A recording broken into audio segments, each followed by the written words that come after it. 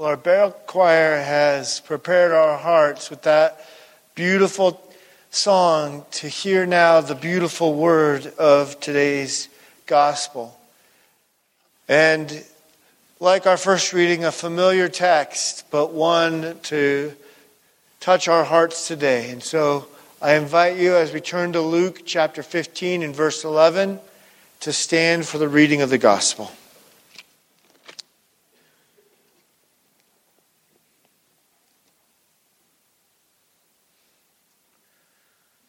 And he, Jesus, said, "There was a man who had 2 sons, and the younger of them said to his father, 'Father, give me the share of the property that's coming to me.'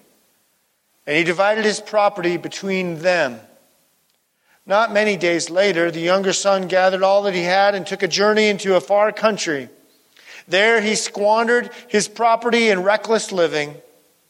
And when he had spent everything, a severe famine arose in the country, and he began to be in need. So he went and hired himself out to be one of the citizens of that country, who sent him into the fields to feed pigs. And he was longing to be fed with the pods that the pigs ate, and no one gave him anything.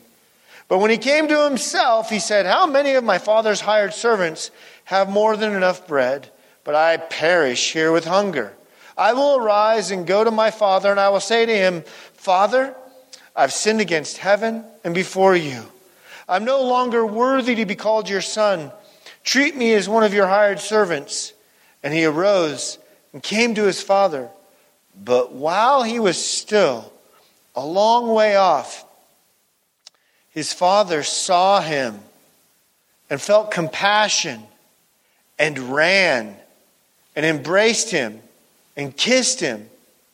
And the son said to him, 'Father, I have sinned against you in heaven before you, and I'm no longer worthy to be called your son.' But the father said to his servants, 'Bring quickly the best robe and put it on him, and put a ring on his hand and shoes on his feet. And bring the fatted calf and kill it, and let us eat and celebrate. For this my son was dead and is alive again. He was lost and is found.' And they began to celebrate. Now his older son was in the field, and as he came and drew near to the house, he heard music and dancing, and called one of the servants and asked what these things meant. And he said to him, 'Your brother has come. Your father has killed the fatted calf, and because he has received him back safe and sound.' But he was angry and refused to go in. His father came out and entreated him. But he answered his father, 'Look, these many years I've served you, and I never disobeyed your command. Yet you never gave me a young goat that I might celebrate with my friends. But when the son of yours came, who has devoured your property with prostitutes, you killed the fatted calf for him.' And he said to him, 'Son, you are always with me. All that is mine is yours. It was fitting to celebrate and be glad, for your brother was dead and is alive. He was lost and is found.' This is the gospel of the Lord." Amen. Please be seated. It's fitting, as we come to this third parable of Jesus' teaching here in Luke 15, that explain to us just what he means, and this explanation point on this most famous parable, to remember the introduction that we focused on last week in verses 1 to 3, where Jesus was in many ways being scoffed at by the Pharisees for welcoming sinners. And there we discovered in that introduction, it was actually those sinners who drew near to him and to his word. And so after 2 parables of explaining about God's extravagant grace, he now gives us this one and lets us know just precisely what he means. Considering this text this week, I was thinking about ways that we often act like those found in this parable. I was thinking about virtue signaling. And the gift of social media, for example, helps us stay connected with folks we would not otherwise still be in touch with. It can be a beautiful thing. But like every innovation before it, telephone or whatever it may be, turns out we remain human in using it, right? And it allows for us, I think, in a pretty unique way to virtue signal, oftentimes with photos. We do it in very creative and skillful ways. We'll post a picture and show the world, look what I've done. I'm better than you. You didn't do this. You should be like me. Or we do the opposite. We make a post, look what I've not done. I see you doing it. I haven't. And then there's a third way I was thinking about. There are those, and maybe I'm guilty of it now, of those of us who are judging the virtue signals, right? So whatever category you fall in, we're among them. And that takes us to this parable. For only one is virtuous. And spoiler alert, it's not the older brother and it's not the younger brother. For both, did you catch this in Jesus, the master storyteller, helping us see this? Both were invited to the party. And both, at different points in this parable, rejected it. The younger brother rejected the gift first because he wanted to make his own party, right? His way. In fact, he wanted to make his own party so much that he didn't care if his dad was alive or dead. Then, like now, inheritance comes after the one who's giving you the inheritance has died. And so to tell his father that he wants his inheritance, which, by the way, as the younger brother back then would have been a third of the inheritance. 2/3 would have gone to the eldest sibling. It would be like saying to his father, I just wish you were dead. Give me the money now. Now the older brother had his own way of rejecting the party. Instead of wanting to make the party his own, he wanted to let us know that he earned it. He deserved it. Oh, he wanted his own party as well, but he wanted the world to know that he earned it. And notice, both the older and the younger brother cut out their relationship with the father for the sake of the goods that they want. Both miss out at first. But like the introduction in the first few verses of chapter 15, who finally comes to the party? Who draws near to the word? The one who realizes he is a sinner. The one who is a Jew feeding the pigs in constant state of being an outcast, hungry and needy. And so he rehearses what he's going to say to his father. No way will he presume to be considered a son anymore, but maybe he'll treat me like a servant. Have you ever done that? Have you ever rehearsed what you were going to say over and over again before you brought that critical thing to someone? And before he can barely get the words out, the father cuts him off. And it gets kind of awkward if you understand the Greek tense. It's kind of like over and over again when he embraces him by the neck and kisses him. It's like the kisses keep going. The younger son wants to be called a servant, and the father will have none of it. He will only treat him like a son. The older brother hears about it, right? We know what happens. He gets mad. But notice what, just as the father in the younger brother's case, when the son was far off, the father comes running. I recall a song in the 1980s by Benny Hester called "When God Ran." God ran after the younger brother when he was yet still far off. And when the son, the older brother, wouldn't come in, notice what it says in verse 28. There too, the father goes after him. He goes to him. All that is mine is yours. Come to the party. Notice we see this pattern repeated in each of the three parables. When the sinner repents, when the lost is found, it's time to celebrate. This is great news. But as Edmund Clowney will point out, the bitter son,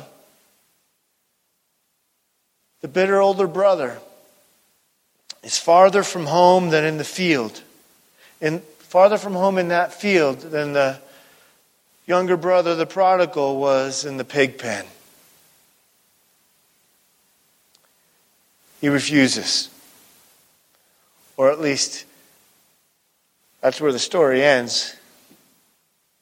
Meanwhile, we're reminded in this text that only one is virtuous among those virtue signalers, and it's our Heavenly Father.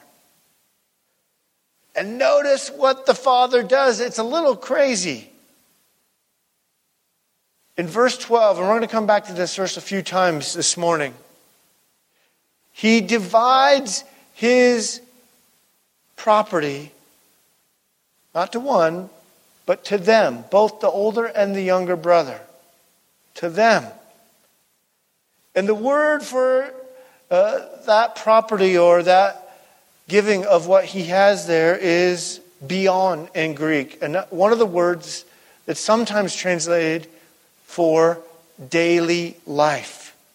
So what does our Heavenly Father offer His children?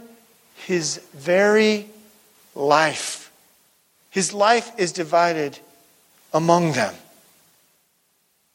So on this side of heaven, we are reminded that we are all in need of His grace, of a God who comes running after us. He comes to the younger brother. He comes to the older brother. He goes and finds the lost sheep. He's like the woman sweeping the floor to find the lost coin. God is running to you today. Have you received this gift? Are you refusing to come to the party? Have you shared this gift with others? Isn't it interesting? I like how scholar Fred Craddock points out that even the names of these parables we speak of in the negative, right? Jesus didn't title them like this. The lost sheep, when really it's a story about the found sheep, right? The lost coin, when really it's a story about the found coin. Or the prodigal son, when really it's about a loving father.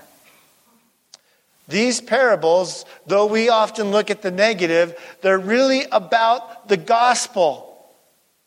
Now, as we heard in 1 John, and as we say each week in our liturgy, yes, we need the law to show us our need for the gospel. Wrong is wrong, and right is right. And as the prophet Isaiah will remind us and tells us that this will happen, and it has, when the world calls right wrong, maybe like the older brother, or wrong right, maybe like the younger brother, we are saying, we don't need the Father, we don't need the gospel. But Craddock will continue to point out, don't let us miss the diamond for the black, dark, velvet backdrop. Let's not focus on the backdrop. Let's focus on the gem in this parable. The gospel is the diamond. This is a God running towards you. And whether you, on this side of heaven, have had a good father or a not so good father, or maybe you're like me, fathers in your life have been complicated, right?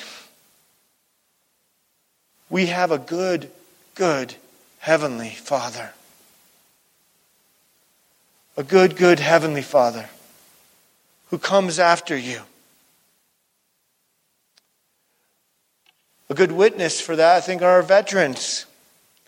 And that age-old slogan that many live by, the leave no man behind. You know what I've noticed in that statement? I've never heard any subsections, except for, right? No exception. During the war in Vietnam, Army Lieutenant Daniel Dawson's reconnaissance plane went down. He went down over the Viet Cong jungle. And when his brother Donald heard about this report, he sold just about everything he had. And except for giving a few dollars to his wife, he purchased his way to Vietnam and equipped himself with soldiers' gear and flyers written in Vietnamese with pictures of his brother. And he went throughout the guerrilla-controlled jungle looking for his brother, carrying these leaflets and pictures. And he became known as the brother of the pilot. A Life magazine reporter would describe his perilous search. Friends, this is the kind of older brother that God wants for us. Wants for us to welcome others in. But the truth is, we have this older brother, and his name is Jesus. He points us and brings us to this good Father. In baptism, God spares no expense. He comes after us. He invites us then and commissions us in that gift to invite others to join the party. God's grace in these parables is extravagant. Let's listen to Craddock again, who points out that there is a condition worse than death, as we hear in these parables, and it's to be lost. And there is a condition better than life, and it is to be found. So let us repent and come home. Young brothers or young sisters, let us repent and come whole. Older brothers or older sisters, or maybe you're like me and a bit of both. Come home. Remember, the Father is running. Pastor Timothy Keller, in his book on the prodigal, tells us that word prodigal doesn't just mean wayward, as we often think of it in English. But according to Webster's dictionary, it also means recklessly spendthrift, or it can mean spend until you have nothing left.